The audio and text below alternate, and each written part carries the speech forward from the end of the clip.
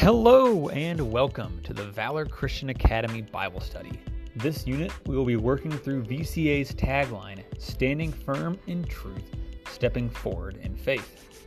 Each week, we will work through the biblical implications of each word before moving back to see how the statement envisions a cohesive whole that helps to give a motivation to the heart behind the school. This week, we will be looking at stand. Let's dive in.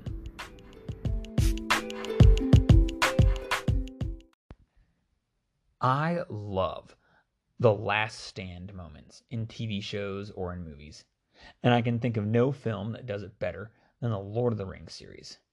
When I think about all those moments in Lord of the Rings, one particular moment comes to mind.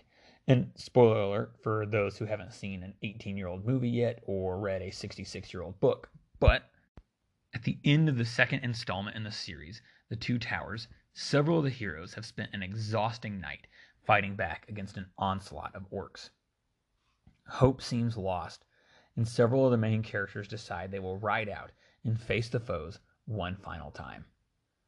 They ride out into the night, and the tone of the film matches the darkness of the night around them. But as all hope truly seems lost, the characters remember the promise of Gandalf to return on the morning of the fifth day. Standing before the massive orc army and vastly outnumbered, the heroes stand, and their stand is met with a fulfilled promise.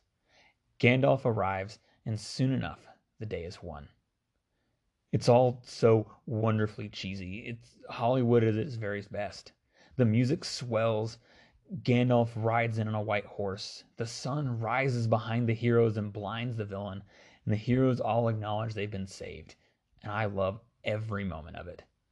Those moments of anticipation, of patient hope made reality, are some of the very best stories in human history. And it should come as no surprise that Scripture is full of those very stories. Today, I want to hone in on one particular story from the Bible, 1 Kings 19, 9 through 13. Before we dive into the story, I want to establish some context of the events that led up to it. The prophet Elijah has just come down from Mount Carmel, where he was victorious against the prophets of Baal. He and the prophets were both tasked with having their sacrifice accepted by their God to prove who was the one true God. Obviously, God responded to this moment with an emphatic declaration of his supremacy over Baal, the false god. After the prophets of Baal are executed, Jezebel, the wife of King Ahab, promises to kill Elijah for his part in the prophet's execution. Elijah, fearful for his life, flees into the wilderness. After a conversation with an angel, Elijah is told to go to Mount Horeb, which is another name for Mount Sinai, and told that God will meet him there. After spending a night in a cave, God begins to speak to Elijah, beginning in 1 Kings 19, 9 through 13. Then the word of the Lord came to him, saying, "What are you doing here, Elijah?" He answered, "I have been very zealous for the Lord, the God of hosts, for the Israelites have forsaken your covenant, thrown down your altars, and killed your prophets with the sword. I alone am left, and they are seeking my life to take it away." And he said, "Go out and stand on the mountain before the Lord, for the Lord is about to pass by." Now there was a great wind, so strong that it was splitting mountains and breaking rocks in pieces before the Lord. But the Lord was not in the wind. And after the wind, an earthquake. But the Lord was not in the earthquake. And after the earthquake, a fire. But the Lord was not in the fire. And after the fire, the sound of a sheer silence. When Elijah heard it, he wrapped his face in his mantle and went out and stood at the entrance of the cave. Then there came a voice to him that said, "What are you doing here, Elijah?" Elijah was a good prophet, which meant he would have been acutely aware of Israel's history, especially its history on Mount Sinai. It was here, hundreds of years ago, that Moses received the covenant that Elijah has now witnessed the Israelites break over and over again. And it was here that Moses asked to see God, and God passed by, allowing Moses to see God from the back. The mix of dread and excitement Elijah would have felt in this moment must have been overwhelming. Elijah would have known that Moses was unique in how he experienced God, and would not have been out of the realm of possibilities for this encounter with God to be the thing that killed Elijah, especially since he already seemed so willing to die. But Elijah does not die. He witnesses a chaotic swarm of miraculous forces that shatter the mountains, and as chaos rains down, Elijah finds himself standing before God in the midst of stillness. It is here that I want to draw out a few things about God's invitation for Elijah to stand before him, and what I think it means for us. First of all, God's invitation to Elijah and to us comes because of God's character, not ours.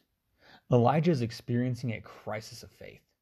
This crisis was always shocking to me because it came within hours of experiencing a move of God so undeniably potent that the people of Israel were, at least temporarily, woken up to the many errors of their ways. God does not scold Elijah for his doubts. God unpacks a plan for what Elijah needs to do next. Continuing in 1 Kings 19, verse 15, the Lord said to him, "Go back the way you came, and go to the desert of Damascus. When you get there, anoint Hazael king over Aram.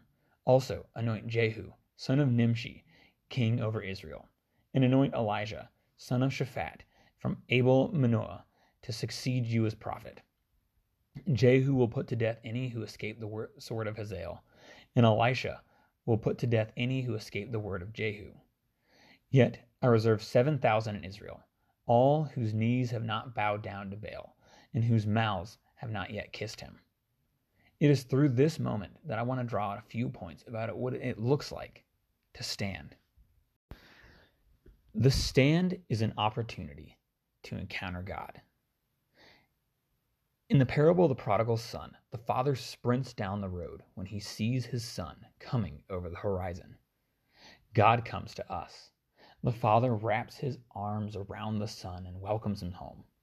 The son didn't need to take another step. The father came running to him.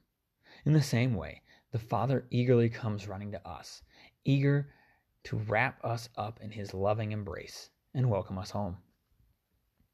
The stand is an opportunity to let God defend us from the chaos of life. When I lived in Kansas, I experienced my fair share of tornadoes. The sheer force of nature was always terrifying. I would imagine Elijah experienced the same thing cranked up to 100. These winds broke rocks apart, yet Elijah stood there confident.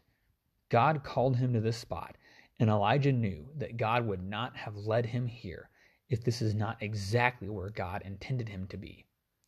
The storm does not bother Elijah. He stands in eager anticipation of God to move. The stand is a call for us to do the same thing. Finally, the stand is a chance for us to show God that we are trusting what he plans to do next. Elijah had a plan, and it was a terrible one. A resigned acceptance that he was doomed to die was the best that he could come up with. As he stood at the mouth of the cave, God explained that he had something different, something better in store for his prophet. How often do we get caught up in the relentless hustle of daily life? How often do we collapse, exhausted at God's feet? And how often in those moments does God say, "This was never how I wanted this to go. You've done enough. Let me take care of everything else." Elijah's stand was not a surrender. It was a moment to say that he was going to let God come to him and go before him in all the awesome power that would come with it. Will you do the same?